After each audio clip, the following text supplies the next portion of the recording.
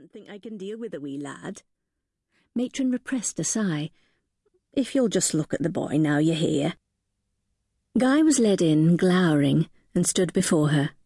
He was 6.5 years old and entirely without hope or expectation. His chin lifted to receive the information that he was not acceptable. He waited. His eyes, slantingly set above high cheekbones, were a curious deep green.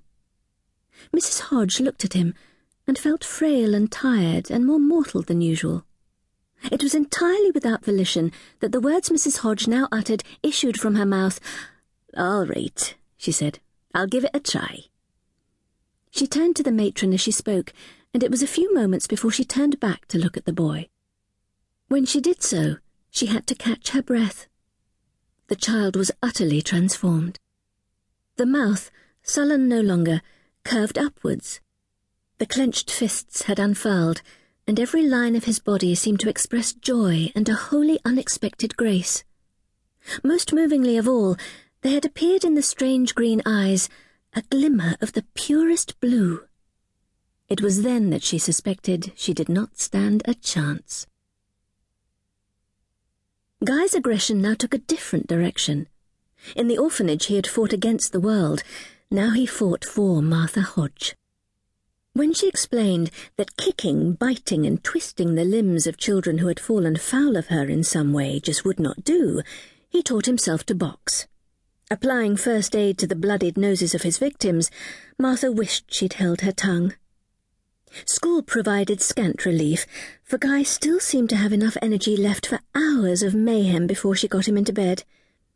Nevertheless, it was from this small red brick building that deliverance came. 2 years after Guy had come to her, Martha was sent for by the headmaster and informed that her foster child had a remarkable capacity for learning and could win a scholarship to grammar school. When he got his scholarship, Guy went to the Royal Grammar School. His passion was for science, but he had an ear for languages and the kind of maths and music brain that gives tensile strength to this type of high intelligence. The scholarship to Cambridge was a surprise to no one. He went to Trinity for natural sciences. Guy's eyes, during those years at Cambridge, were seldom without the glint of blue which signalled the well-being of his soul, as he came into his own in scholarship, in sport and friendship. He got a first and went to the University of Vienna in 1911. Martha Hodge never knew what happened during that year, from which he returned green-eyed and taciturn, with the information that he was no longer interested in academic life and had thrown up his studies. That he had been deeply hurt was obvious. That it was by a woman she did not find it difficult to guess. Wisely she held her tongue, and received, with her usual quiet attention, the information that nothing mattered except to be extremely rich. The first million, they say, is the hardest. Guy made his by selling to the House of Rothschild a scheme for the forward purchase of options on cargo shipping rights, which provided an opportunity to corner the charter market. Extorting his reward, Guy left for South America, where he spent 3 months exploring the mineral-rich Menosaurus. Within a year, he'd extracted an option on the mining rights of the Ouro Preto range from the Brazilian government, offering in exchange foreign investment and the building of roads and schools for the Indians. It was 1916 before he returned to England. He joined the Northumberland Yeomanry, fighting with a detached ferocity, directed not at the enemy, but at the blundering fools who had made the war. A year later, he was invalided out with a shattered leg and set about forming his own investment company.